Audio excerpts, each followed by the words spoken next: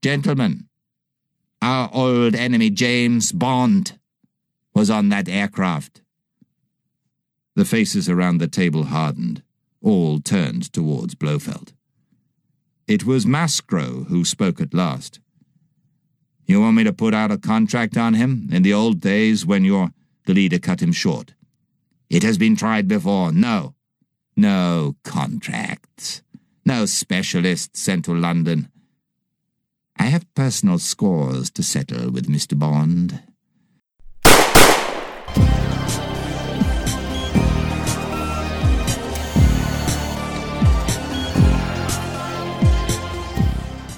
Welcome to the James Bond Complex. We are a podcast where we discuss, rejoice, and enjoy. We really enjoy our stuff. The entire James Bond phenomenon, from Fleming to film and everything in between. Ooh. Oh. And tonight, well, this morning or this afternoon, depends on when you're listening, we have a special episode. And for the first time for a book review, we have a co-host, Other than me. A third co-host, but it's not Jason. It's somebody that I've discovered while looking for other James Bond podcasts, because I actually listen to a lot of them. I don't listen to almost to every episode of every show, but I've listened to at least one show of every podcast.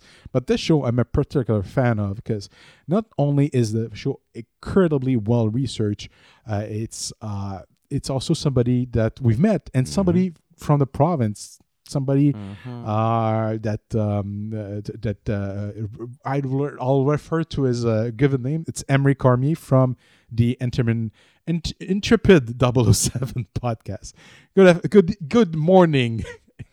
Good morning, good afternoon, and good evening. Thank you very much for that intro, Matt, and thank you very much for having me on the show today. Happy to be here. So yeah, I'm the host of the Intrepid 007 podcast, creeping up on my 1-year anniversary of the podcast. So congratulations. You guys need to catch up. Whoever's not listening already, you guys need to catch up a little bit. You're missing out. Félicitations pour ton beau programme. Merci. All right. But yeah, you wanted to go through what your particular take on, I've discussed your show on our show before.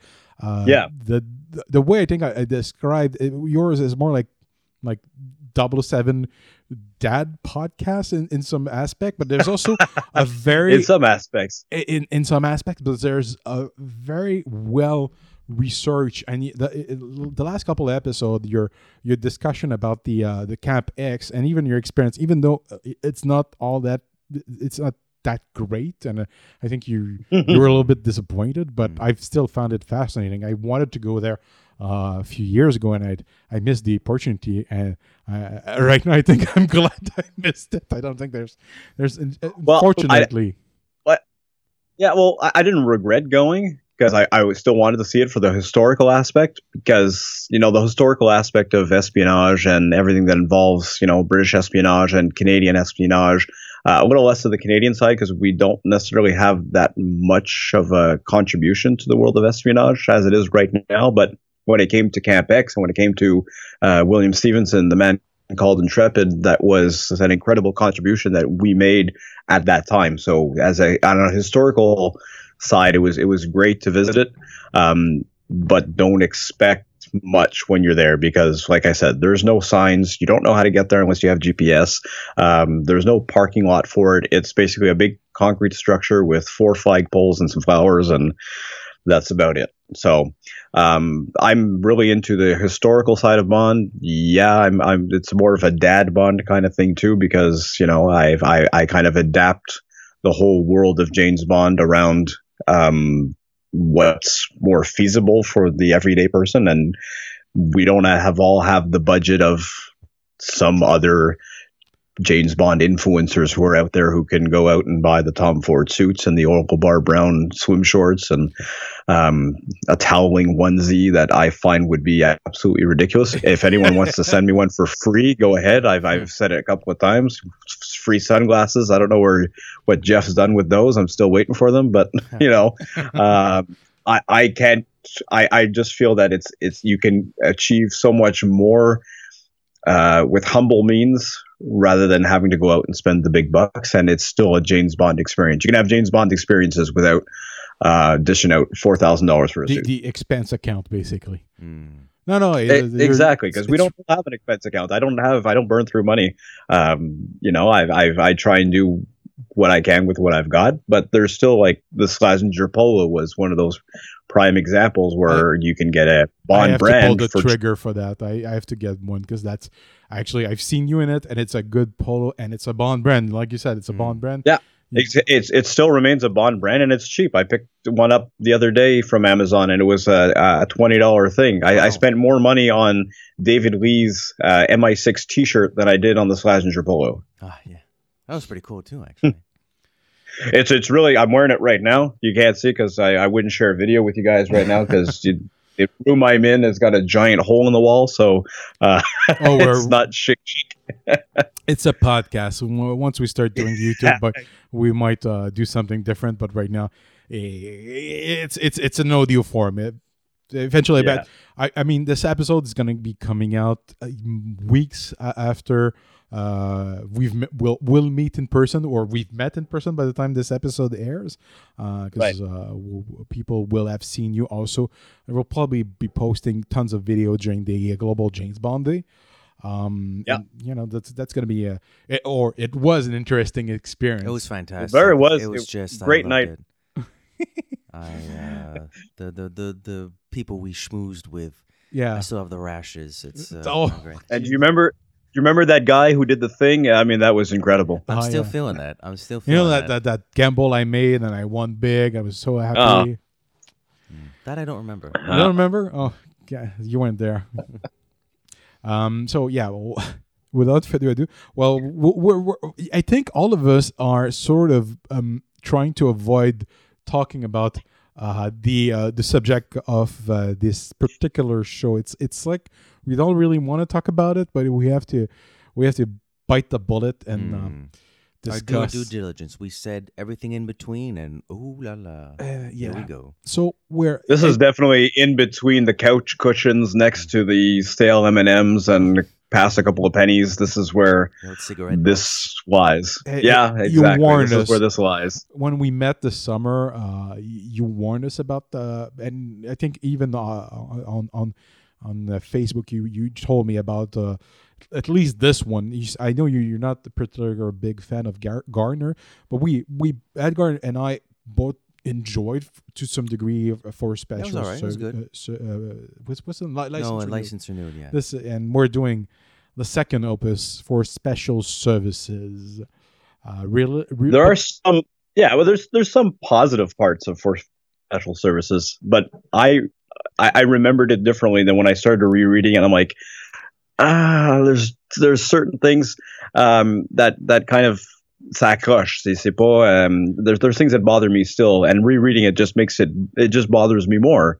The Gardner his stuff gets better later, but this in particular is the bottom of the barrel. This is, if it was a movie, it would still be worse than Die Another Day, in my opinion. Wow. We just discussed I know you guys just discussed this. That's why I'm bringing it. This is even below that. This is you take the cast and you just cut it into D-list actors, and you kind of get this.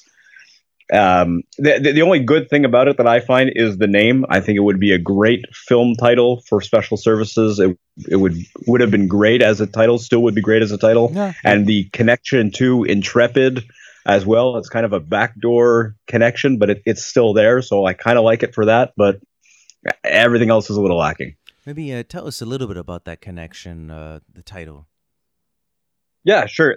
This for special services, it was the inscription on a pistol that Ian Fleming received. And Fleming, during the war, of course, worked for the Special Operations Executive, which was the British.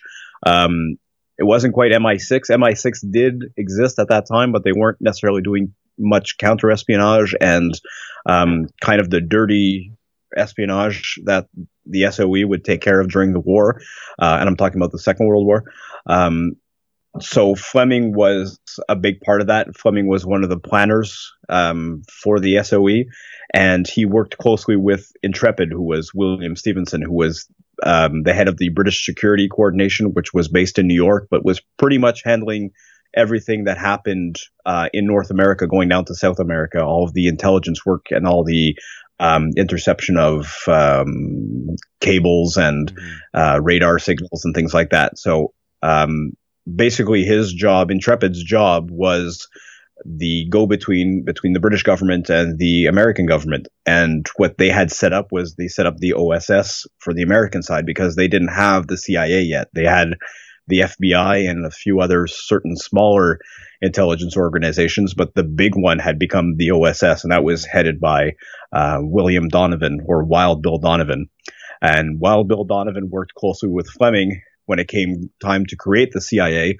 Fleming basically wrote the outline of what the CIA was to be, right, and kind of their charter for the CIA. And to thank him, he presented him with a .38 Colt Police Positive revolver with the inscription for Special Services. So that's where the name comes from. It was never used by Fleming for anything else, but it's a really great Fleming-connected name that was never used by Eon for whatever reason, but I strongly feel that they should use it in the future because it's a great title. Yeah, it is a great title. It's probably the best thing about the book.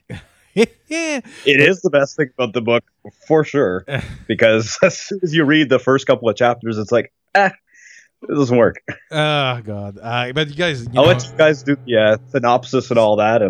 Because I know you guys didn't read the book, so I have to... I'm just going with the flow. When I hear people say it's a bad book, I decide not to read it. Oh, no, I read the book. I reread it this week, and I finished it this afternoon. So it's very, very fresh. I reread the whole thing, and still disappointing. Oh, I haven't read it, so I'm going to need Matthew. Can you tell me exactly what happens in this book? Okay, I'll try to be brief, and if I stumble or don't mention certain parts, I mean, we can go through. I wrote down notes, but after, I think, chapter 12, I stopped writing down notes. I mean, I'm going to go a little bit off the cuff for this one. You guys are going to need my help because I have a synopsis, though. So here we go. Inspector. The last words of a terrorist gunned down by James Bond during an attempted plane hijacking are the first clue that hint at the return of a reborn Spectre.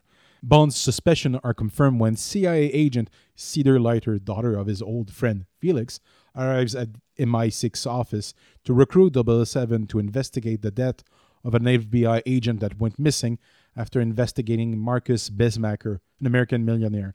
The reason for Bond's expertise being required? A note left on the dead agent's body hinting at a new Blofeld. The MI6 team, knowing that Bismacker is an obsessive collector of rare prints, create a series of fake prints so that Bond and Cedar, undercover, can visit the man's huge ranch in Amarillo, Texas. After a few attempts on their life, Bond and Cedar make it to Rancho Bismacker. There, they come across Marcus Bismacker himself, his investment banker Walter Luxor, and Bismacker's young wife Nina Bismacker.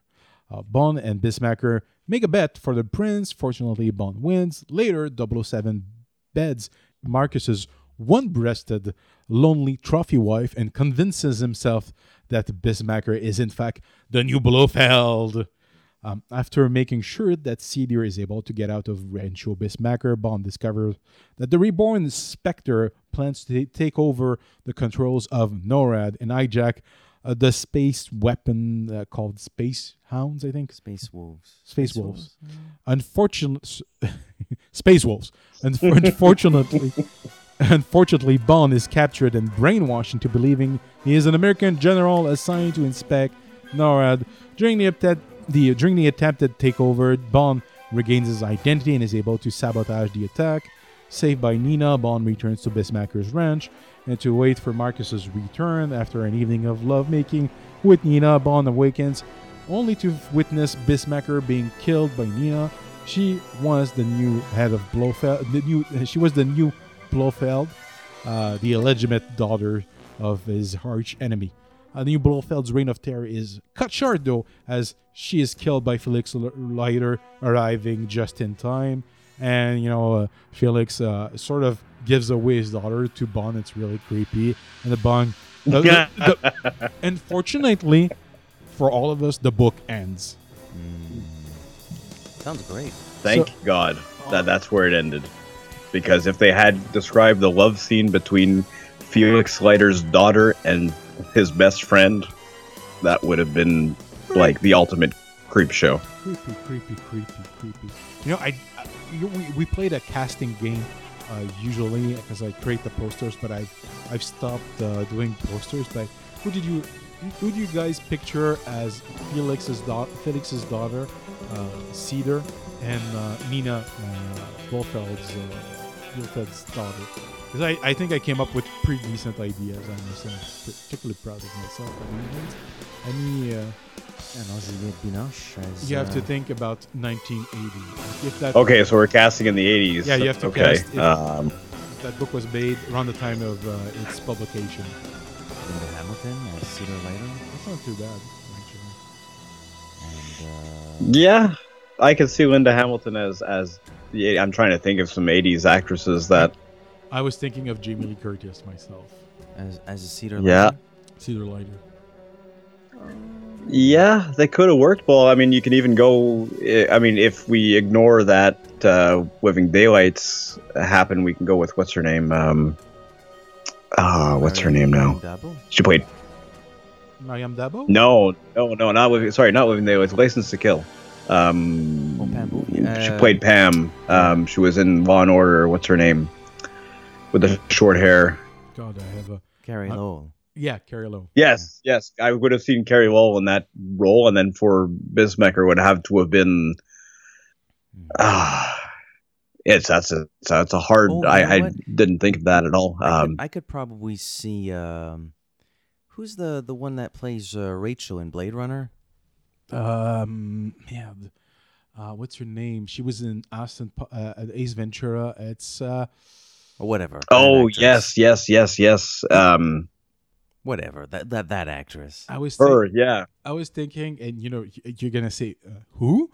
Sarah Douglas. Probably sure none of you. It does not ring a bell. Remember Superman 2? The A little bit. Kryptonian Superwoman with black hair, short black hair. Oh yeah, that could have worked too. Yeah, I could see that working. I know who you're talking about. I wouldn't have thought by name, but yeah, that would have worked too. As yeah. So that's the most fun we can have talking about this movie. So, I mean, the book starts and it's, you know, it weirdly enough, it starts in a plane. Again, it's the second Gardner book and the second book that starts on a plane because that's how the Isn't the other one in an airport? He's in a plane. I think he's changing in the plane, but it's something with planes. And it's just Yeah, it's the plane is going from one place to another, and they've already changed over and taken new passengers, and they're in the air, and he's obsessed with the fact that everyone has a gun, and they're just going to depressurize the cabin because 20 years after Goldfinger, that's seems what we're all obsessed about is piercing a fuselage, and you know the spontaneous depressurization of the cabin is so dangerous. That bothered me that they went into like a whole page about how they should be having that high powered guns on the plane. That just bothered me so much, just right in that first chapter. And the fact that Bond is supposed to be in the Navy and he's working as an airman. Yeah, that was a little weird. Doesn't make sense. It's and also the first chapter sort of repeats itself right after because the first chapter it's from Oh right, it's the air control dude. Yeah. The noticing the blips or the lack of the bleeps on the map, and then the bleep returns. Actually, that first chapter got me excited because it's like it's only into that action sequence, and the last was like a Commander Bond saves us. I'm like, oh, that's kind of cool. And then you go back in the same sequence and you see it from Bond's point of view. I'm like, why did I waste like 5 to 6 pages reading the controller's point of view? That's like right there and there. That's waste of paper. It could have just been recapped as a debriefing like 2 minutes after. So, well, thank you for Commander Bond for doing what you did, and just a brief explanation of what happened instead of going. I can understand it kind of sets up what's coming up later and setting up why the plane was being hijacked because of what was on board, and then we find out why it was being hijacked, but there's some unnecessary stuff in there again. Yeah, although the action sequence itself is decent, I kind of liked it. That's fine. It's fine. It's just it is the definition. It's just finds an action sequence. Blah blah blah. But it also sets up how obsessed they are with knives throughout the whole first half of the book, because the whole thing with the briefcase later on with the knives in the briefcase, and it's okay, Bond's good with knives, but why do we have to keep talking about it? We'll try to. I don't have John Gardner's phone number, unfortunately. Unfortunately, he's been dead for what, 20 years? Oh, is he dead? He's dead. Oh, less than that. I think he died in 2007. Still, okay. 6 feet under. He's in the ground and being eaten by worms. We can say whatever we want about his books. No one's going to come after us. Yeah. Yeah.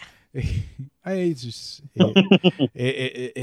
part of the Bond experience, but it's it's something that I'm not a big fan of. I'm not a big fan of the concept of Spectre. I think I mentioned it, but from the impression we all read Fleming's original material, right? So the impression I got is that after Thunderball, Spectre is done. There's no more Spectre in Majesties. I don't think it's really.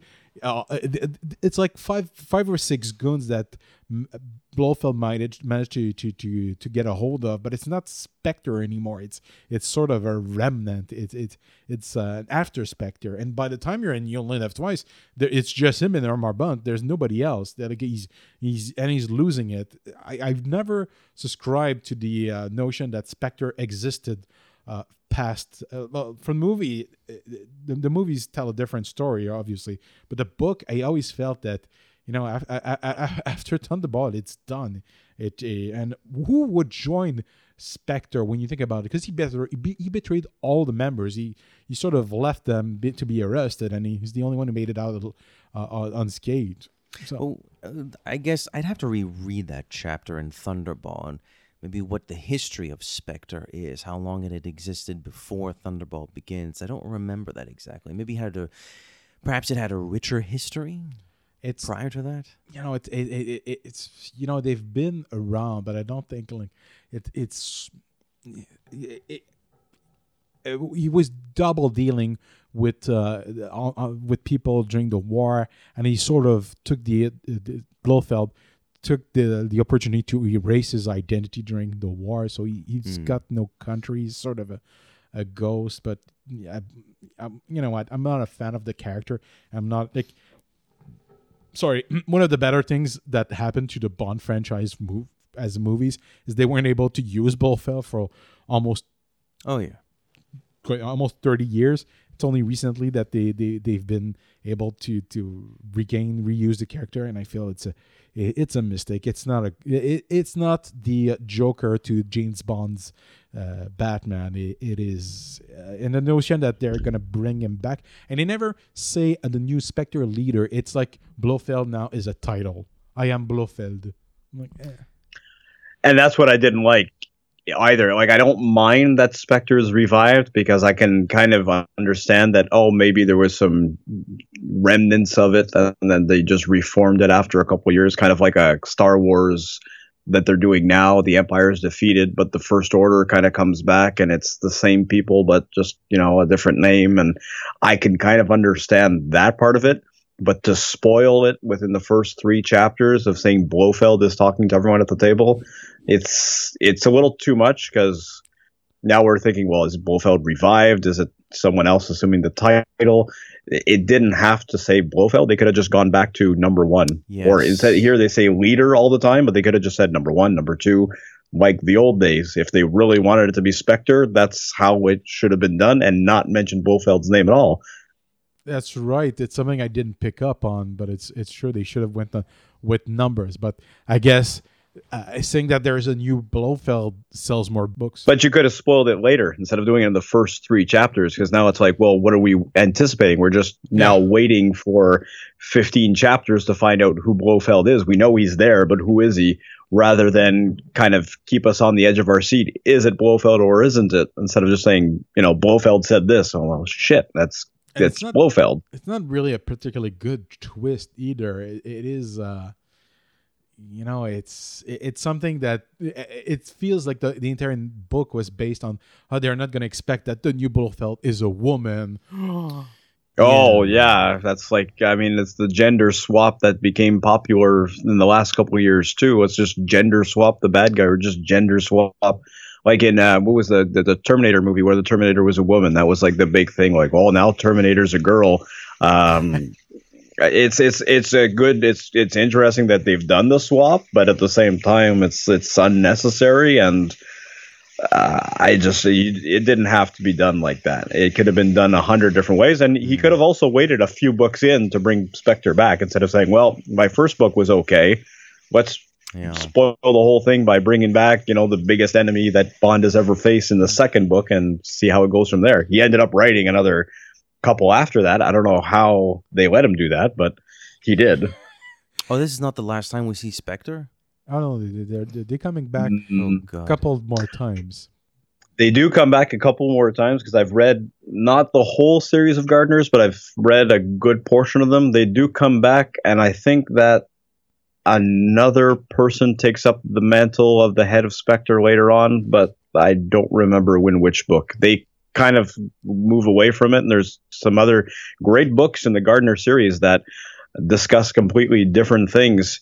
But it's also the whole, Bond is in the 70s and 80s now, but it's still the same Bond that was, in the 50s in Casino Royale. So that doesn't make sense. The ever-changing timeline. It's just that they make so many references to his past that, after a while it becomes stale. Like, they make reference to Live and Let Die, to Majesties in this book. You're like, even Men with the Golden Gun is sort of refer.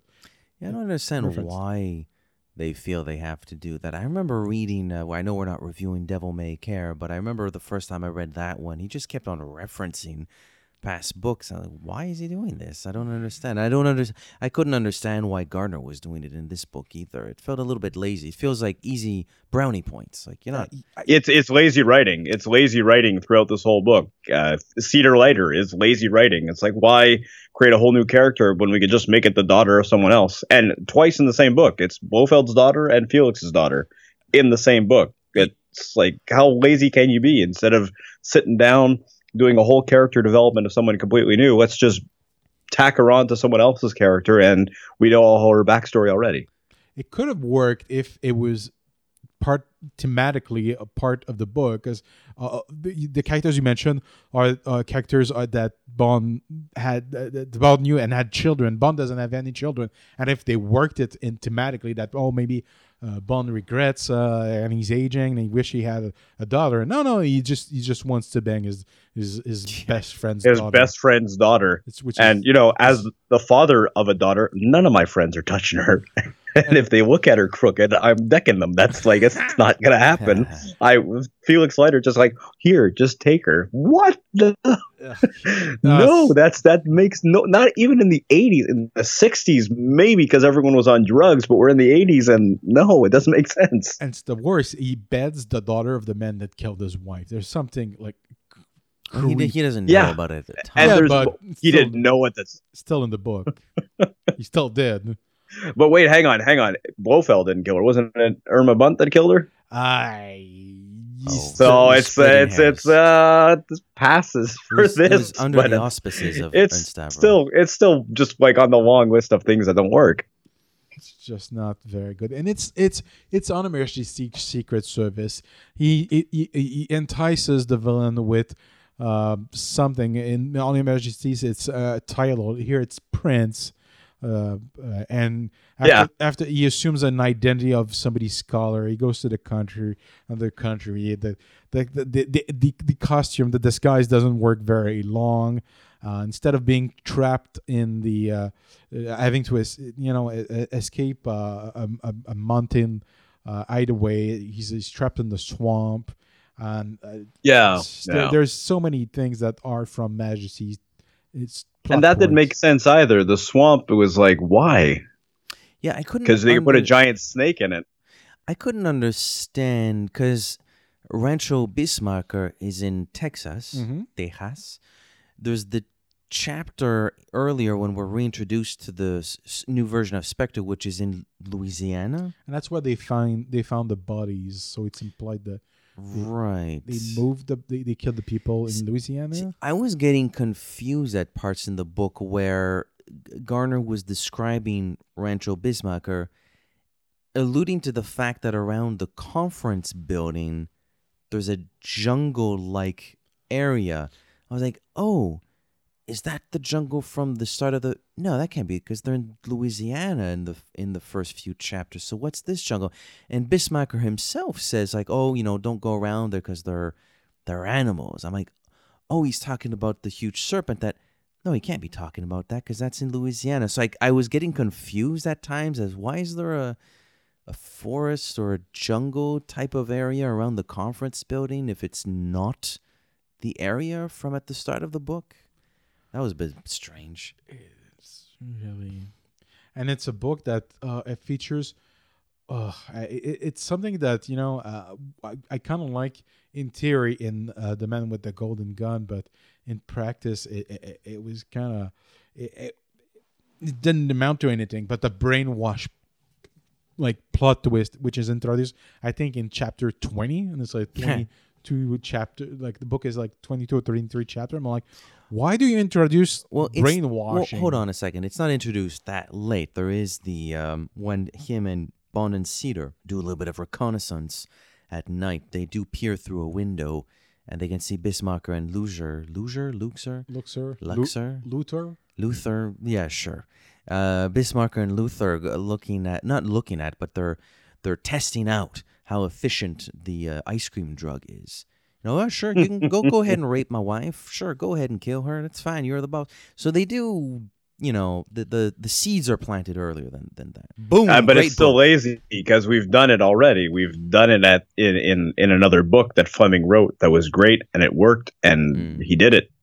So let's recycle it for a continuation novel. It's maybe it wasn't fresh in our minds because this novel was 16 years after the last published work of Ian Fleming. Maybe it works in that sense because we've forgotten about it, but it's still lazy writing because you're just recycling a concept that we've already seen. It's not the Angels of Death. It is the Angels of Sweetness. Ooh, here's some ice cream. Follow your leader. And the end game here, which was the infiltration of the Cheyenne Mountain compound to steal tapes, it was a bit of a letdown. Because when Spectre has its meeting, basically the members of Spectre are heading to Rancho Bismarcker to the conference building, and then Walter Loser gives this huge speech, and he's alluding to new tech at the time, and as a time capsule, it's kind of an interesting speech because it's sort of you're reminded of how it's the what's his name, Ronald Reagan's Star Wars, and I was like, wow, that I had forgotten. I had forgotten about that. The plot for License Renewed is so much better by comparison. It's like, oh, for sure. Yeah. No, it was just a little bit strange how the end game was just to steal some tapes. I don't know. It felt very. This whole book has an aura about it of disappointment, almost as though maybe Garner blew his load a little bit too early. Not to say that License Renewed is a great piece of Bond literature, but it's solid overall. And then a little bit like what you were saying earlier, Emery, he just said, well, I guess I'll go for the jugular now with book number 2. And maybe, did he write it too quickly? Because it's published like a year after. I don't know, mind you, Fleming did that as well, but I don't know. And plus, it's 300 pages, so there's a lot of content. Yeah. I don't know. It feels like a lot of ideas that don't really coalesce. You know how much I paid for the audiobook version of that wonderful book? I paid $30. What the heck? Why did you do that? Because I couldn't. It's not available on Audible. I think it's the only Gardner book that's not available on Audible. All the next ones are available, and I've been piling them up on my Audible account and buying them. Boop.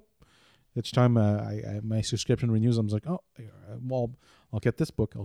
So I have 3 or 4 that are really ready to be heard. But this one I have to go on Google Play and buy it by myself. And I'm like, when I saw the price, I'm like, I'm never gonna re-listen to it.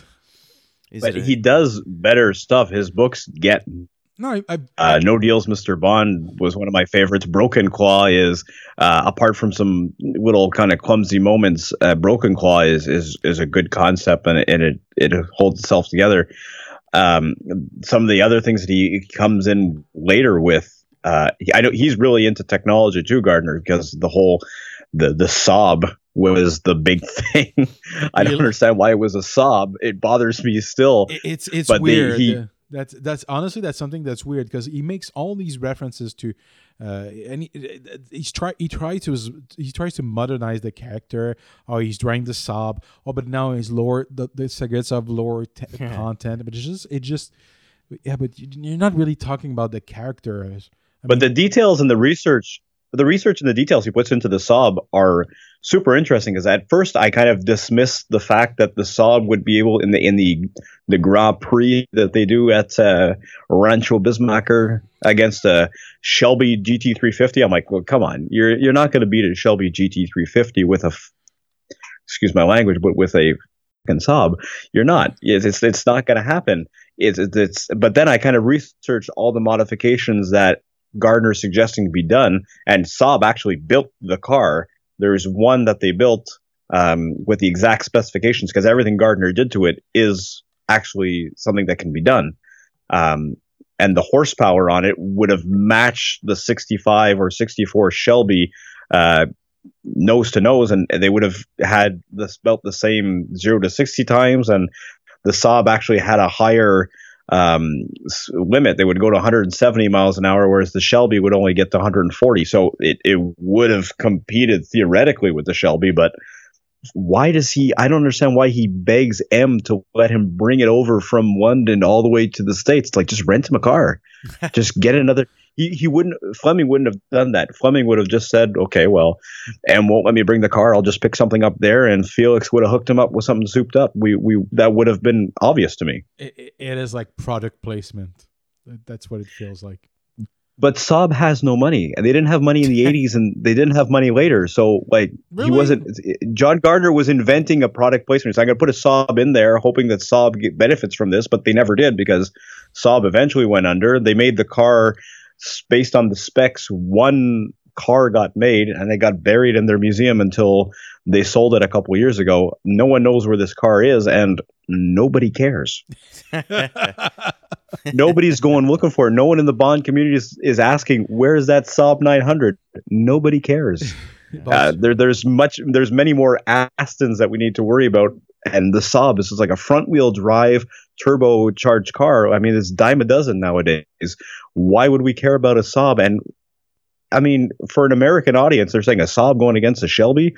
No, it's not. Shelby is like the top for American muscle cars. I can't even imagine why they didn't do a nod to Roger Moore and put him in a Lotus, or the Aston Martin Vantage was being sold at that time, or a Jaguar, or something British. Gardner's British. Putting him in something British. Change it up. Like, it doesn't matter what. Jensen Interceptor would have been better. Well, maybe I don't know, but if I'm going to play devil's advocate for a moment, possibly because they were on American soil. They're in Texas, so they want to go all American. I don't know. I'm spitballing. Isn't Saab a German? No, I'm referring to the American, Saab is Swedish. But the American car. Oh yeah, but I mean, like, if my idea would have been, or what would have probably worked better in my mind, is let's forget Cedar Lighter, put him back working with Felix Lighter, and Felix would have hooked him up with something souped up when he got in, because Felix was known for that. Felix was driving a Studilac, or the Studebaker with a Cadillac engine. You would have hooked him up with something cool, and Bond would have just gone along with it. And that kind of bothered me, that Bond is being so picky about his things, because when Fleming wrote it, he wouldn't be happy with some of the choices, but he would have just rolled with the punches. Yeah, it's kind of like when he's forced to take a new gun. He would have, like, when it's an order, he's gonna follow it. But yeah, it was a little bit weird. Like, yeah, I really want my car. It sounds, honestly, I want my car, and I'm hiding a gun in the car that M doesn't know about, and it's my gun. I don't care. and That's, when he that's goes not to James Bond. That's Archer. That's really an Archer move. I want my call. yeah, that is an Archer move, and that's something that we see later on, and that's a perfect parody of James Bond. But if Bond was to be told, no, you're changing guns, he'd be like, all right. Like, he's not happy about the H&K VP70, and okay, fine, but don't make such a big deal out of it. We already discussed it in the first book. We don't have to bring it back in the second. We don't have to discuss his disdain for it, and he wants to get his PPK back. Nobody cares. Like, just shut up, take the gun, and no one's buying this book anyway. So who cares about what gun you're using? Whoa, He gets a cooler wait. gun later. And this book's sold. I don't have the. But if they're still reprinting it to some degree, not easily available, but it must have sold decently, or else he wouldn't have been able to write more. But it's. Oof. Oh, he got to write many more after that. I don't know how. Maybe Saab was paying him under the table. That's how he was getting it. But the gun issue is like he's trying to modernize. He's giving him a better gun. But the one he gets later in the books, the ASP 9mm, is a much cooler James Bond gun than even the PPK, in my opinion. I think it's the coolest Bond gun you could have, and they never use it in the movies, and we only see it in Gardner a little bit, but it was the cooler gun compared to the VP70 or anything else that he used after that. Oh, what made it so cool? I'm not very familiar with guns. So what makes it such a cool gun? The ASP 9mm was designed by a guy named Paris Theodore, and what he did to it is he took a Smith & Wesson Model 39, and he removed the grips, kind of the idea like how Fleming had done it with the Beretta, making it a kind of like a skeleton grip. So you remove the grips, but instead of removing them completely, he put on clear plastic grips so that you could see how many bullets you had left in the magazine. Oh, okay. So that was kind of add a functionality to it. They rounded out the hammer so that it doesn't snag when you're pulling it out of the holster. They modified the sights so that wouldn't pull either. They covered the whole thing in Teflon, so it was really like teched out, and they only made about 500 of them. And I had talked to Ray from Bond Armory, and he's possibly going to do a video on it because I think he has got access to one eventually. But it's a super cool firearm for Bond, but I mean, in this book, it's just plain, and they're complaining about his PPK again, and it's like, get over it. We've this is recycled from Fleming because he did the same thing about the Beretta in After with Love. He did the same kind of moaning over it and bitching and moaning for a little bit. It's recycled. Yeah, that's true. Well, I mean, there are a lot of things that are recycled in this book. I mean, not just Spectre, but Blofeld and or when I'm trying to wrap my head around just the notion of, yes, I'm going to put Felix Leiter's daughter in this book. This is a good idea. Like, but that on its own, okay, good idea. But then I'm going to let Bond fuck her. No, why are we doing this? We don't know. It's not said in print at the end, but yeah, it's weird. But it's unprovoked. It doesn't make any sense. It's just like all of a sudden, like, Gift of a Daughter was the name of the chapter. I'm like, my God, you can't be. Oh, we're serious, all right. Oh, it's just gross. I don't know. I didn't particularly care for the idea about the daughter. That is. I mean, we talked about, or we alluded, anyways, to the shifting timeline and the never aging Bond, and fair enough. But at some point, you start doing things that just don't make any sense anymore. Like, well, how old is Bond if Cedar Leiter's a CIA agent? She's like 25-ish. She's in her 20s. But she's not even a CIA agent. She's a quote-unquote sleeper agent. She's trained by the CIA, but she hasn't done anything yet. So her first mission is go off with Bond and stop an international terrorist. Yeah. They wouldn't have given her something easy like, follow this guy around for the day and see how that goes. So no. You're going to go overseas. We're going to send you over to MI6. You're going to get... It just didn't make sense. It's sloppy. Like the entire setup is sloppy, and you get to America, and under the guise of Professor Penbrunner. Penbrunner, I think. And Brenner. And they're first accosted by this is also something from Majesty's, but except in Majesty's, it's Draco's men. That's it's Besmacher's men or Blofeld's men, and their first attempt. And I don't know why they're so aggressive, because in the end, I mean, I know it's Blofeld that told him to rough them up, but she wanted him to come to her. Or yeah, because they would have killed him in the elevator. That would have killed him for sure. If he hadn't gotten out, they would have killed him. So if this plan was to lure him to Blofeld so she could do it herself, why kill him in the elevator in Washington if he was not just going to get out of it? You just reminded me of. I wanted to bring this up. The elevator sequence. Do you think do you think Richard Maybaum read that when he wrote the script for A View to a Kill? Possibly. I know it's just a few years before. They have taken some stuff from Gardner. They've picked and choose. They pick and choose what they want. Certain things that they didn't have to necessarily buy the whole book or the whole story to use, but they've picked the little things off here and there. And I think that maybe Richard Maybaum just kind of borrowed. I know they gave credit to. The Kingsley's anus, Kingsley Amos estate for Spectre, but I officially I don't think they've ever given credit to where it's due. I mean, but it's not a particularly exciting sequence. It was okay. It was all right. It was all right. I mean, I love when he gets out and he's like, oh, the key to is sort of to make it appear like you go. You make it look like where you're going, basically, when they start getting when you're in a crowd. Yeah. I'm like, oh, that's. But there's nothing to borrow from this book. Like this book, besides that, there's nothing else that warrants. Like that's an action sequence that has nothing to do with the story. It's not an interesting plot point. I got another one for you. From this book. Yeah. I got a great one, and but it's much better done in the movie. The theft of a super weapon from an army base, isn't that from GoldenEye?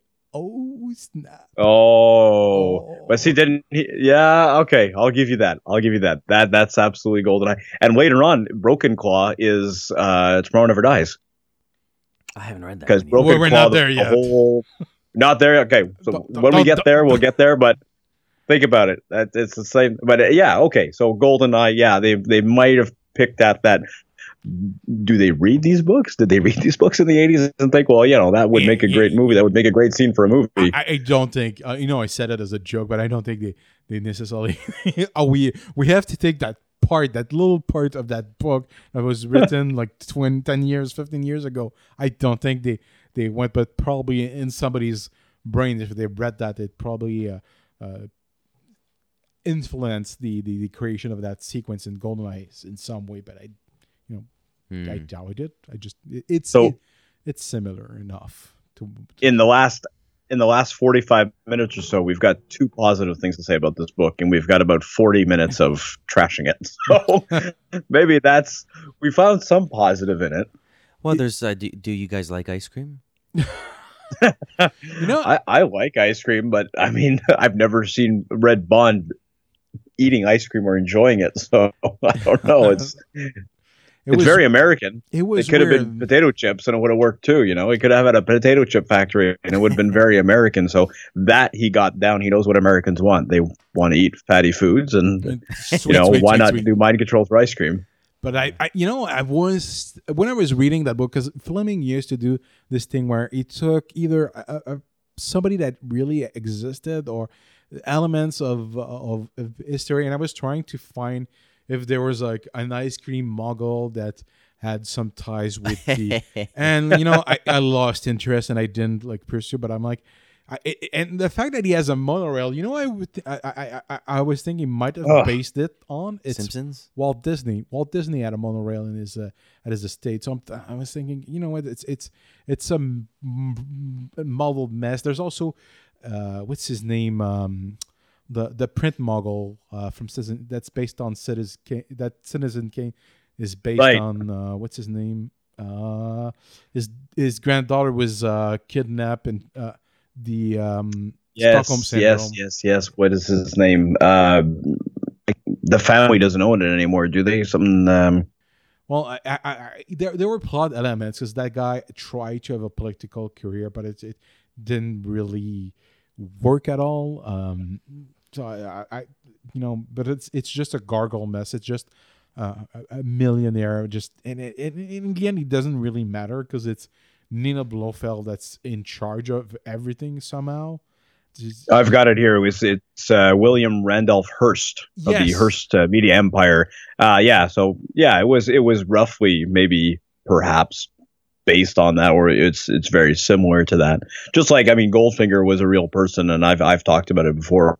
Charles Englehart was a real person. It was who Fleming based Goldfinger off of, and that's the best way to kind of create a villain is take it from real life. I'm surprised no one has made a book with Elon Musk as being a villain because that guy seems like he would be a perfect Bond villain. Rewatching Die Another Day, there's a little bit of Elon Musk in Gustav Grace when you think about it. True that.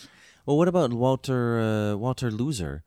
He's a kind of interesting. Like visually, he's kind of interesting. He looks like a skull because he's had his face reconfigured after an automobile accident. Who knows what the real story is? But from a visual standpoint, but that's just to throw us off.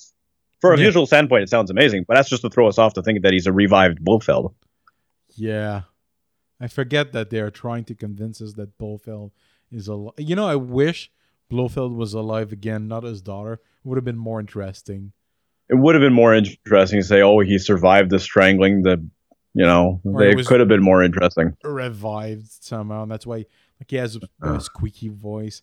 It would have been more. Would make more sense. Well, he changes his appearance all the time, so it would make sense.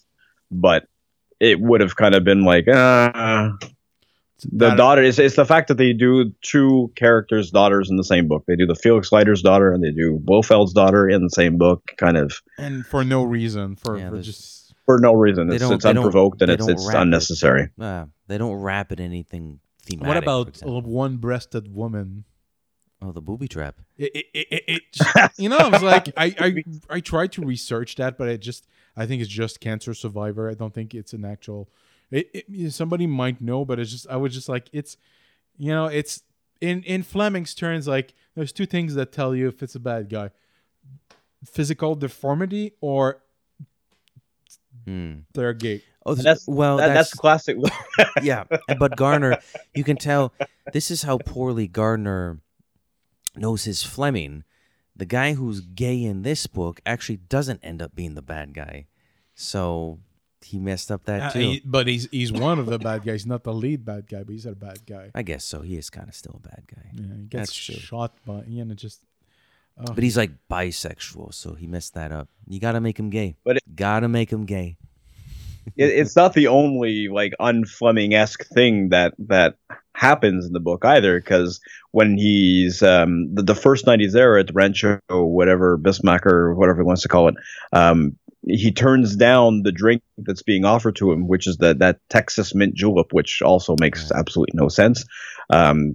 He turns down that drink and he says, "No, I want a vodka martini."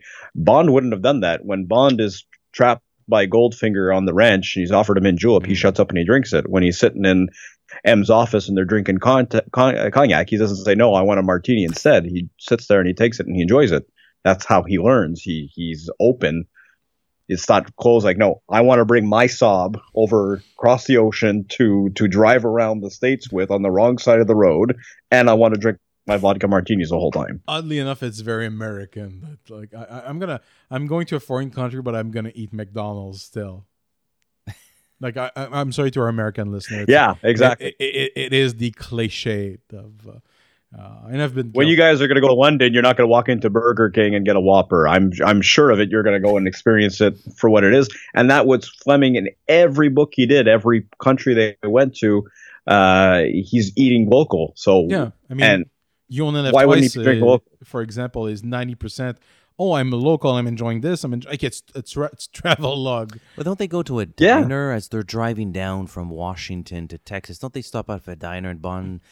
He acknowledges that the dish they had was very particularly good. It's not very long, but I feel like there's a little segment where honestly, it's again going to America, but I felt I felt when you're in your perhaps not Diamonds Are Forever, but in Live and Let Die, when he goes from New York to the Florida and the trip, and it's I find it charming and travelogue, and it made me want to go to New York when I read that book. But this book in particular, I don't want to go. I don't feel like they go all over the place, and I never feel like I know these places. I've learned anything. Right. Well, they're never really in Washington. They're sort of like outside Washington, so you don't get a good feel for that. And I mean, the region the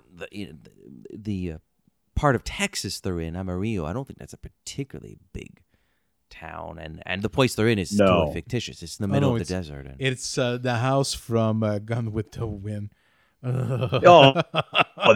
that too. It's like, come on, it's a reproduction of the house from Gone with the Wind, the movie, not the book, and she recognizes it and she gets all, but like, and then he gets offered the drink by Bismacker, and it's a gin.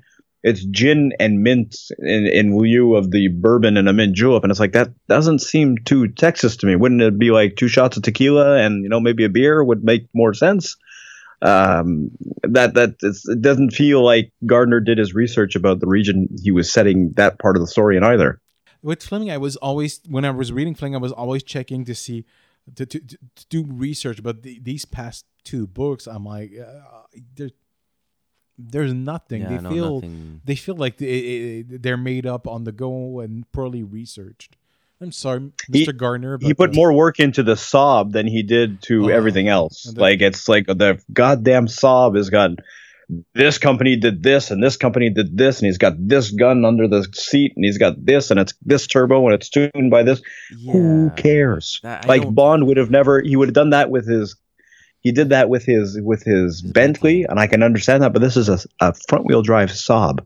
This is not something Bond Bond would never be frugal, and Bond would never be like reasonable. I'm going to switch to light cigarettes and I'm going to buy a Saab. That doesn't scream Bond to me. That seems like you're a beatnik, or you're maybe like, you could have bought a Jetta for, it would have made more sense. But no, you put him in an XJS, or put him in Advantage, or put him in, something cool. It's Bond. He needs to be suave. No one's cool in a Saab. But it's that older Bond that doesn't age. It's a weird, they play with the notion of his age, and it's really bizarre. But putting him in a Saab doesn't make me feel like, oh, he's young again. It just makes me feel like, why? It feels like he doesn't have taste anymore. And there were interesting little passages. Now, mind you, this is not necessarily a criticism, but I couldn't help but notice the moments when Bond, either in his mind or through dialogue with Bismacker, for example, was really like vouching for respect towards women. I felt that came up a few times. Yeah. Yes, that bothered me as well. That was kind of odd for the time. Like, it makes sense today to maybe push that a little bit more, but for the 80s, it's like, wow, that's not Bond either. Bond would have just let it pass. He would have made a comment, but to like, I'm standing up for women all of a sudden.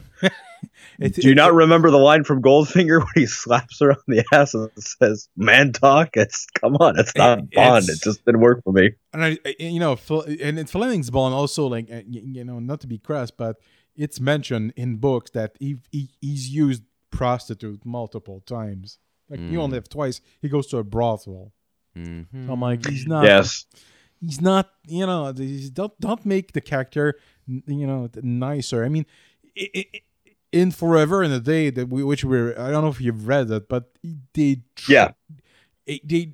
did try to not make him too bad, but he's actually worse, and by worse I mean good, than he is in this book. He's not very.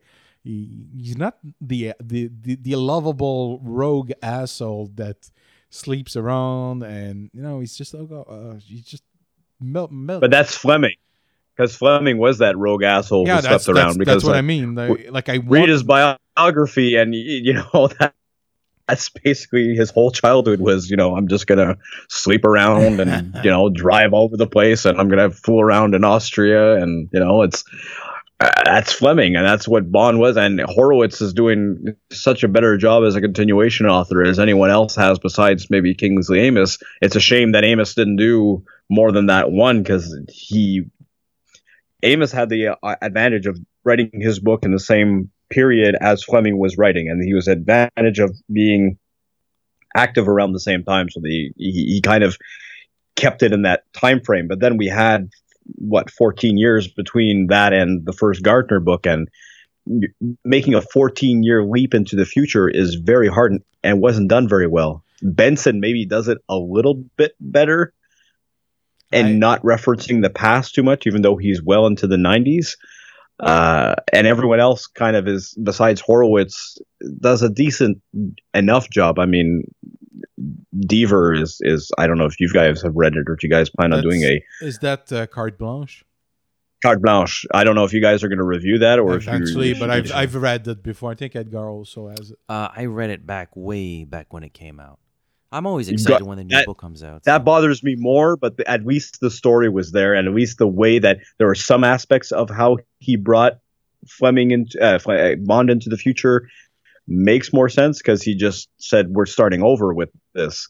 He doesn't really acknowledge the films at all. He kind of makes his own starting storyline, and that's fine. It was decent. There's a lot of things wrong with his book. There's a lot, but yeah, I get what you mean. He modernized the character without updating his past. He modernized the character exactly. It's like, so let's redo everything and let's start over. Casino Royale didn't happen. This is Bond for now. It's not, Bond 14 years into the future, and he's driving around in a Saab and smoking light cigarettes. Benson does it in the 90s, but Benson kind of he acknowledges the present time, but he doesn't acknowledge the past. Like, he makes some references to it, whereas Gardner is too concerned with keeping it within the timeline, but it doesn't make sense, because if he's in his mid 40s and You Only Live Twice, in The Man with the Golden Gun, he'd be in his 60s by now. And is he really going to be in active service? He probably wouldn't be, because Fleming was dead before his 60s. So we would assume that if Bond is following the same lifestyle, he'd probably be in poor health. It feels like fan fiction, but we have to move on with the plot, because we've been trashing this book. So he goes to America. He's accosted by the goons. They escape. He gets rid of the costume, the identity of Penbrunner. Finally makes it to Amarillo after the failed attempt in the second hotel, I guess. Then we meet all the crew. And we meet Nina Bismacker, and you're supposed to think that she's sort of she tells a story, but it's obviously fake. They mean the story of her upbringing, her childhood, and no, but part of it must be true. Part of it is fake, because obviously she's in charge of the operation. It's not Bismacker that is in charge. Or I think what the book is trying to do is to make us believe that Walter Luger is in charge, because he seems to be a little bit more in command. He seems to be the more stoic of those characters. He's obviously the creepier of those characters. Oh yeah. Again, it's I feel it's maybe too many cooks in the kitchen with Bismacker. Bismacker seems a little bit too, to say incompetent, but he doesn't give necessarily the type of the aura of someone that would be the head villain of someone. So he's not driving the car. He's in the car, but he's not driving the car. Oh my God! We just reviewed Die Another Day, but it is like Die Another Day again, because you got the guy who's sort of deformed because of plastic surgery. Yeah. You got the flippant dude, and you have the traitor, like the Miranda Frost as Nina. Yeah. It mirrors it quite a bit, but it's not as. Die Another Day does a better job. Wow, man, we've been praising Die Another Day. I feel like we should release these. Which is really odd, because it's really at the bottom of my barrel for movies. But yeah, it does what Gardner tried to do better. I mean, they have better actors, and they have maybe a little bit of a better storyline, even if it's kind of recycling Diamonds Are Forever with the whole satellite powered by And the Moonraker diamonds. But book. anyway, But yeah. Well, there you go. There's like kind of everything, recycling everything into one. Gardner's recycling a lot of things too, and a lot of, it's recycled in lazy writing. I mean, they could have had a ghostwriter do this. They didn't have to put Gardner's name on it. They could have had anyone write this. Well, what do we think of, speaking of advancing the plot and so on and so forth? So Bismarcker wants to purchase these prints, and he and Bond strike a deal. Well, how about you, James Bond? Oh, no, well, yes, true. He's not really undercover. He presents himself as James Bond. So Bismarcker says, well, how about he and Walter Loser race? And whoever wins, see if I pay up or you have to pay me, whatever. I don't remember what the deal is. But what I'm getting at is the race itself the following morning. What did you guys think about that, Emery? I think the race in the first Horowitz book was better because it was more in the times and it made more sense. Whereas this one, it's okay, but it's kind of like, Bismarcker made all this money from ice cream and he's got this whole compound where he's got his own, track and, but it's a Grand Prix track and they're racing street cars. So it's kind of like as a car enthusiast, it kind of doesn't make sense. Like you wouldn't necessarily race these cars on this kind of track. And let's do 10 laps. And then there's the fire and his car automatically, puts itself out. And I mean, like, okay, you're ignoring the fact he's sleeping with the girl from Q Branch. Obviously, at the beginning of the book, he's sleeping with quote unquote, Anne Riley, quote unquote, cute. He's sleeping with her, obviously, in the beginning of the book, which is Fleming never had Bond sleep with anyone who worked at MI6. He didn't let them dip his pen in the company ink, but Gardner's like, screw it. He's going to sleep with a girl from Q Branch. Q Branch doesn't set up his car at all. He says, screw Q Branch. I'm going to set up my car myself with all these safety features. And, I get firebombed. Well, the car's going to, put itself out.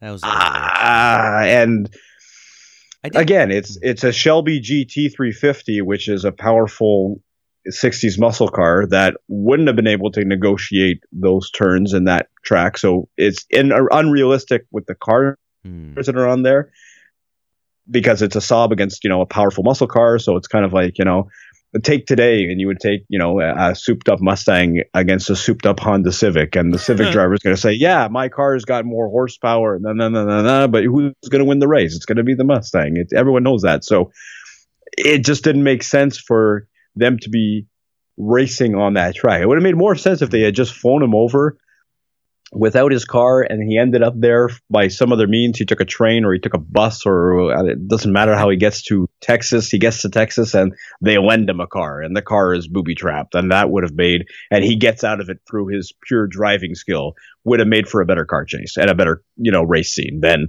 I brought over my custom Saab that puts itself out when it catches fire because Saabs catch fire all the time and it's something that I absolutely need. His cars catch fire. He's James Bond. He puts his life on the line all the time, people. And it just the fact that he brings his own personal car on a business that bothered me a lot. And then he insisted with M, I need to bring this car. Like he knew that he was going to need it over there. Yeah. How would you know that you need to bring your car? America has cars. And America has British cars. If they had racing, say, the same car side by side and his was booby trapped, and I can understand that. And they could have put him in the kind of like a Goldfinger situation where he's trying to get away from the other guy, like in the movie where he's driving around Goldfinger's lot and he gets caught at the end because, he gets stumbled or whatever and he crashes the car and they capture him or whatever. That would have been fine if his car was sabotaged and he gets out and he says, well, you sabotaged my car and you then prove it. Then he kind of, kidnaps him or whatever. That could have been a nice plot twist there rather than he brought over his Saab that puts itself out when it catches fire. It would have challenged Bond more. It would have challenged him more. Whereas now he clearly has the upper hand with this car. And they could have burned the Saab there. And then the next book, he could have got a nicer car. That would have been more pleasing. The Saab's gone. That lasted 2 books. A little bit weird that he calls it the Silver Beast. I don't. James Ugh. Bond doesn't strike me as someone that would He give never cute gave names a to. name to Yeah. his old car. It's just, you know. Oh, he called the Bentley the locomotive. Did Oh, he? did he? I don't remember that. I don't remember. Yeah, but the second Bentley he had, not the first one. The first one he didn't name, but I believe the second one that M buys him after Moonraker. There was a book where he trashes the car Right, and it's M Moonraker, buys but a new one. I thought he had the car rebuilt after Moonraker. I didn't think he didn't think. Or I may be remembering it wrong, but I remember M pays for something for it to be either rebuilt or he buys him another one and built the spec. Or anyway, the second iteration of his Bentley he names the locomotive, if I'm not mistaken. Well, then, Because I don't think that the second Bentley was the same as the first, but maybe I'm misremembering. Oh, then I stand corrected. I apologize to John Gardner and his family and his estate for thinking it's So silly. I could have called it the Silver Bullet, and he could have, coaxed Coors into giving some money through that too. 'Cause that would have made, if he's going for the whole weird product placement thing, I mean, throw someone else in there. Or killed a few werewolves while driving. But there's the race car. There's an attempt with ants. Yes, that was a little strange. That felt Indiana Jones. I was like, yes, very Indiana Jones and not Bondish at all. But even at that, they're killing him with a bug. They did that in Doctor No. True. Yeah. So it's again lazy recycling. So how did we try to kill him in the other books? Well, they used a centipede in one. Well, let's use ants in this one. They used a spider in the movie. Yeah, I didn't. What's left in the creepy, crawly world of bugs that we can just throw in there? You know what they could have done is they could have. I'm a little surprised they didn't try to end the book. I mean, they do end it in the bayou in Louisiana, but that Bond didn't have to contend necessarily with the big. Although maybe that would have been too much like the squid in Doctor No. Or the snake in Moonraker, the film. Right, that's a big moment in You that have movie. to remember that those movies are fresher in people's mind. And I feel like he's not really writing Fleming's Bond. He's writing Roger Moore. The entire time I'm seeing Roger Moore. But poorly. Because if he had taken I mean, this is in 82, so this would have been right before Octopussy and right after... For Eyes Only. License Renewal was on par with Roger Moore from that era, but this one is But if you're in that era, why wouldn't you write it as that era? Because everyone's watching those movies, so why wouldn't you kind of write Moore's Bond in there, and with some maybe wittier catchphrases or remarks rather than what they did, because he's got no wit. There's no campiness to it. I mean, if they put more camp in it, I would have maybe been a little bit happier and said, well, it was written in Roger Moore's era and it makes more sense for it to be like that. It's just bland. I would have thought the camp stemmed from the idea of the hypnosis drug being buried in ice cream. I thought that was the camp. And I'm not saying it's a great idea. So much later in the book. It's so that late. This.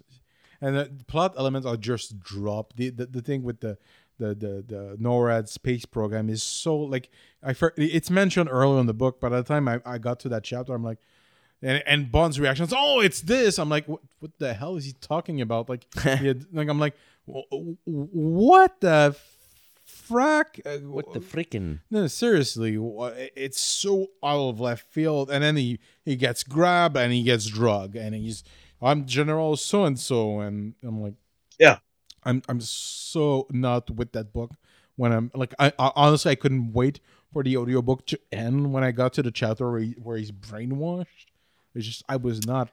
Yeah, it was a little because he's gonna get out of it after a while, and it takes a long time.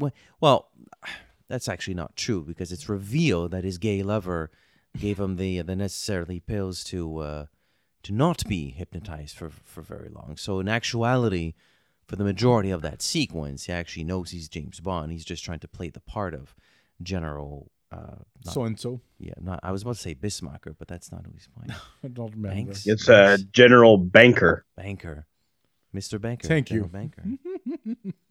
So yeah, and then there was a whole Mike Mazard thing that the kind of mob goons that they hired that kind of like show up at the end, like, that was unnecessary. That's just confusing. I don't know why. It could have just been some random goons, and they could have just, take care of it. They take care of it. Blofeld calls him at the, somewhere in the middle of the book to say, you guys messed up. But like he didn't need to be anywhere near this. They could have just had some random goons. They didn't have to name him. They didn't have to make a big deal about his background either. It feels like those characters are going to be a lot more important than they end up being, really. I mean, they're there for the hotel scene, which was, it's an okay scene. I didn't mind it really that much. And then they're never heard from again. Well, no, it's not true. I think Mike Mazard is there at the end or something like that. Mike Mazard shows up later for the mountain scenes where they're breaking in. He shows up then, but there's no mention of him for 100 some odd pages, so we don't know what he's involved in. All of a sudden, he's there and he's a principal part of all this. It doesn't make sense. It's just let's bring him back for the sake of bringing him back, because he was in the beginning of the book and we made such a big deal of naming him so pointedly that we have to bring him back for something else later. Sounds like Mike Hazard, which is a much better name. Wasn't it one of the? It sounds like the name that Bond assumed when he in The Men with the Golden Gun. Wasn't he named something Hazard? It could be. I don't remember that. Oh, he was named something silly. Yeah, when he goes to meet. Scaramanga, I forget what he had, a silly cover name too that he had never used, because before he was always using James. I'm blanking on that too. Something. Yeah, he had another cover name that he used for years, and then he just changed it for The Man with the Golden Gun. St. John Smythe. St. John Smythe. Oh no, I'm James. Yes. Stuck. No, that's a View to a Kill. I know. I'm just. You St. John. You St. John Smith. I'm sorry, my dear. St. John Smythe. And he says it so many times in that movie too. He just repeats it. Okay, we get it. He just loves saying it. That's how we pronounce it. It's St. John Smythe, but it's St. John Smythe. I miss Roger Moore. Oh Jesus! I mean, so we were at what else happens? I mean, at one point, Cedar just leaves the book. She just she kind of disappears for a little bit. She's like, there. I'll meet you at the end. I'm just gonna go this way. Yeah, it's like, well, she had no CIA training, so there was no point for her being there anyway. Yeah. So it's just kind of convenient that she just shows up later. There's no point in her being in this book. I agree with that. It doesn't add anything. They could have replaced all of her scenes with aid from Felix from afar, and he could have done this whole thing solo without her, and she is useless throughout the whole thing. Yeah, she's not very memorable. There's nothing from her that I can say, oh yeah, she brought something. She was an interesting character. No, she just there. Just sexual tension. It's creep factor 12. Yeah, but Bond has a constant boner when she's around, but he keeps telling himself, I'm not supposed to do it. This is my daughter's best friend. What? My best friend's daughter. So Buddy says it's okay. Yeah, just do it, man. It's much creepier what you just said, by the way. Creep factor 20. But it was a creepy, and it ruined the whole book for me at the end. You read that last part, it's like, and then Felix showed up. What the hell? You're kidding me. You can't do that. No, it reminds me of the episode of The Simpsons where they're spoofing that book. What's it called? Animal Farm. Is it no? Some book where kids are trapped on an island and Lord of the Flies. Lord of the Flies. And at the end, like the narrator's like, so Mo showed up and saved all the kids. Boom! At the end, that's how the episode ends. I'm like, what? No, and Felix showed up and killed everyone. I'm like, okay. Yeah, that was a bit. I don't know. I don't know why I told myself, why I did not tell myself that Felix Leiter would probably show up, considering that his daughter's the leading lady in this book. But yeah, he shows up so late. It's almost like Goldfinger. Remember in Goldfinger at the end where he shows up with the bazooka? It's like, yeah. That's true. Felix Leiter could have been here all this time. It is okay. I think we all agree it's the worst Bond book Edgar and I have read so far. So far, well, yeah. Well, I'd rather It's read better than Diamonds. it's Jeffrey Deaver's Carte Blanche is better than this, and Carte Blanche is a bad book, but it's better than this. I have the haziest of memories of Carte Blanche, so I can't really comment. I remember having to try twice to finish that book, so I'll get there when I get there. I want to go through the entire canon. Well, at least get further into the Bond canon. I mean, if all of Gardner's books are like this, it might take us a while. We might have to take breaks, read some Young Bond, read some Miss Moneypenny diaries.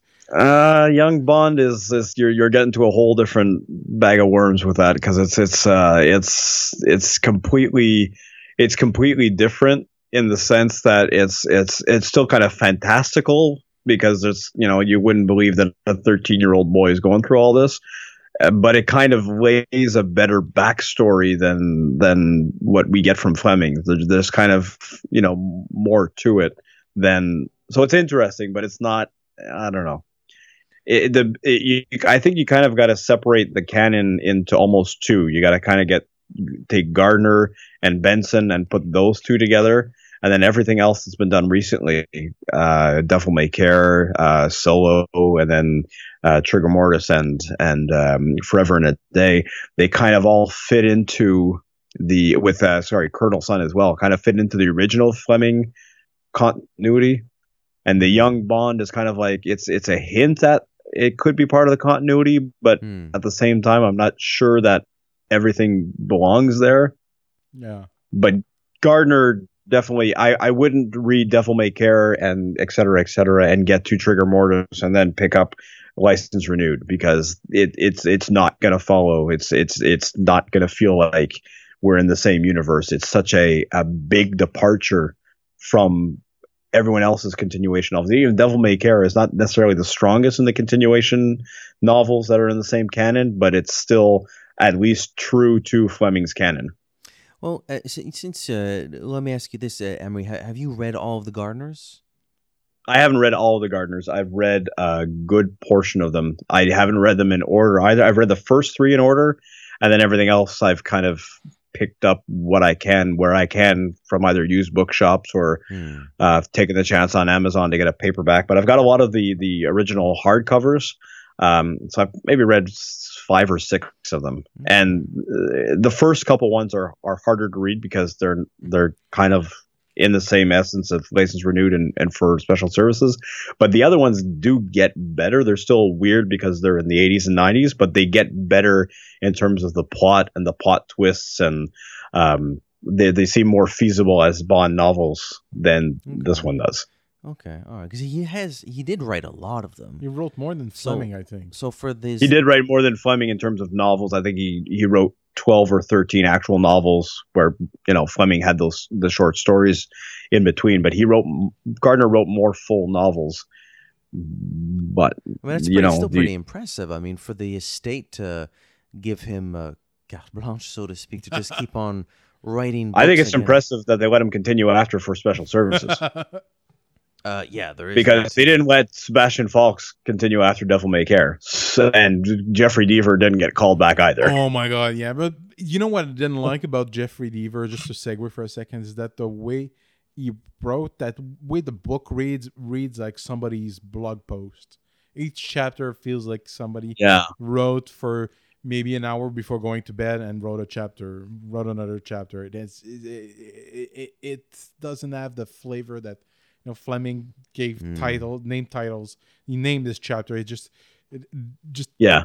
something beautiful about that Gardner, at least I didn't like the book particularly well, but I kind of like that you have chapters for all name chapters. He made the effort. He made the effort to name the chapters and to kind of respect that. But one of the things that in Deaver, and that I can compare directly to Gardner, is in Carte Blanche, he's in South Africa driving a Subaru, that doesn't make sense for Bond either. Like, why would he be bombing around in a Subaru? That's even if you're in another country, Subaru doesn't scream South Africa either. Yeah. It doesn't make sense there either.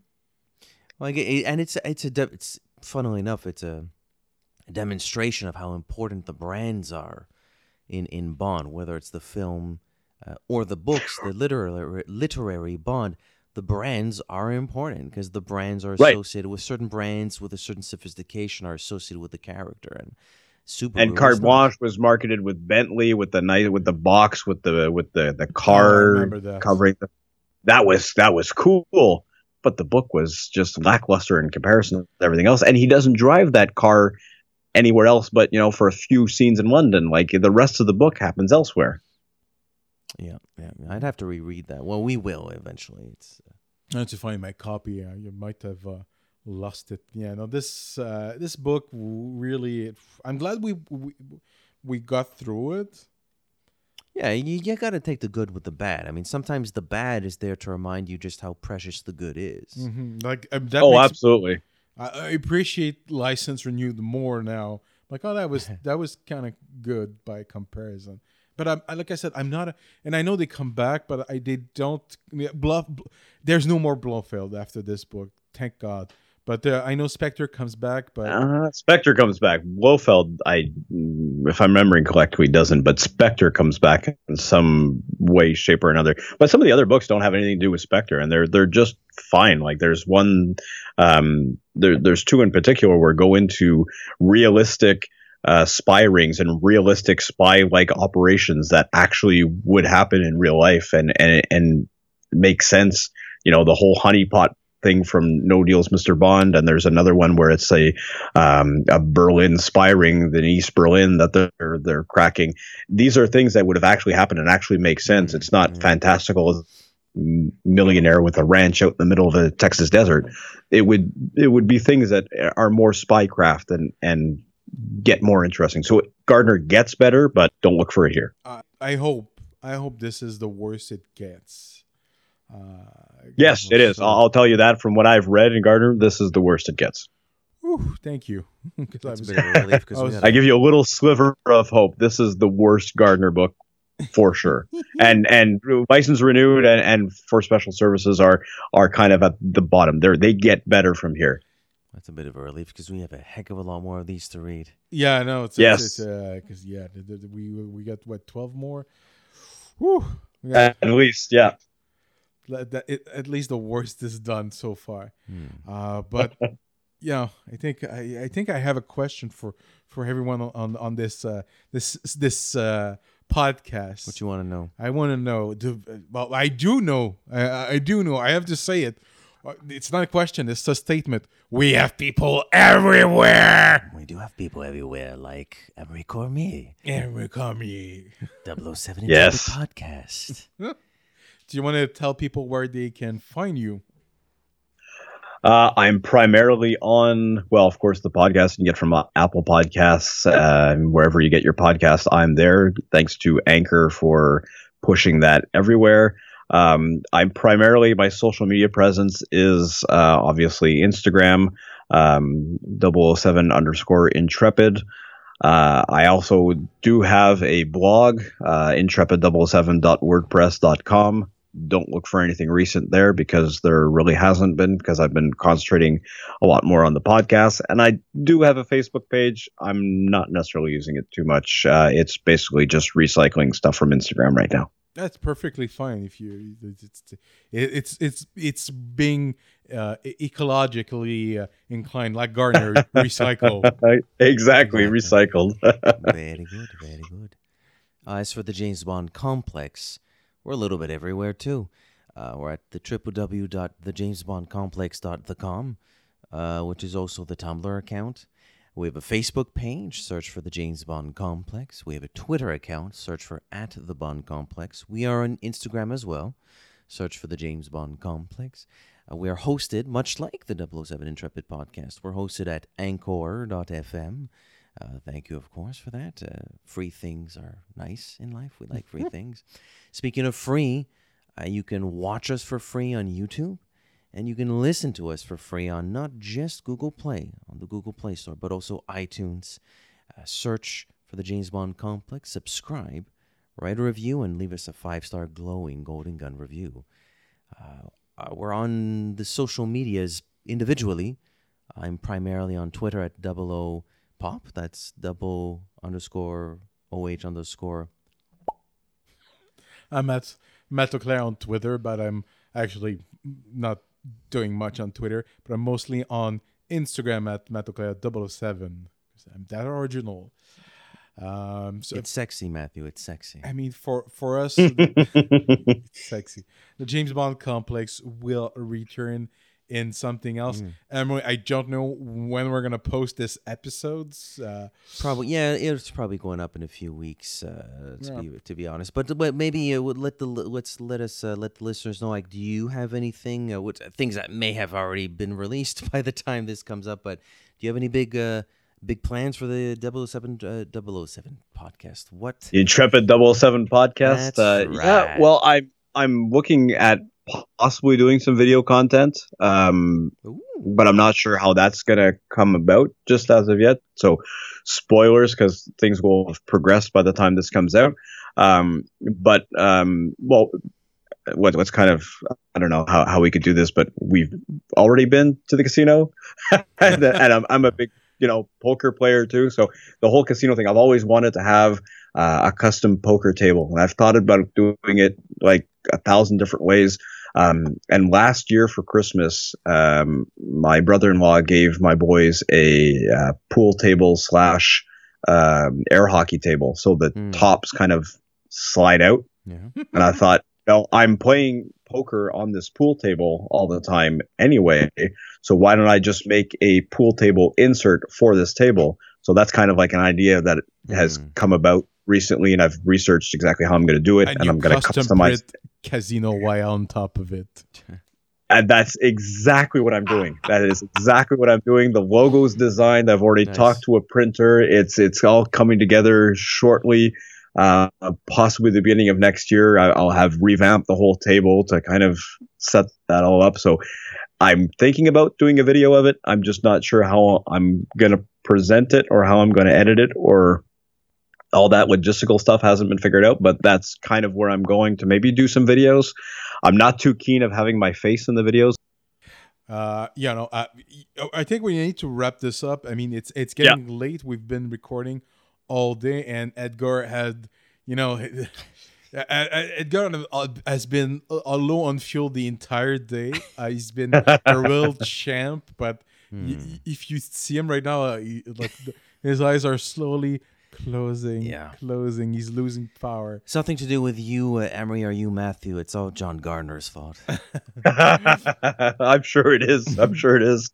I had trouble finishing it, but anyway. It's something else. I'll have bought you a beer next week when this comes out. So I don't know timeline how this works in the canon of our conversation, but no worries, buddy.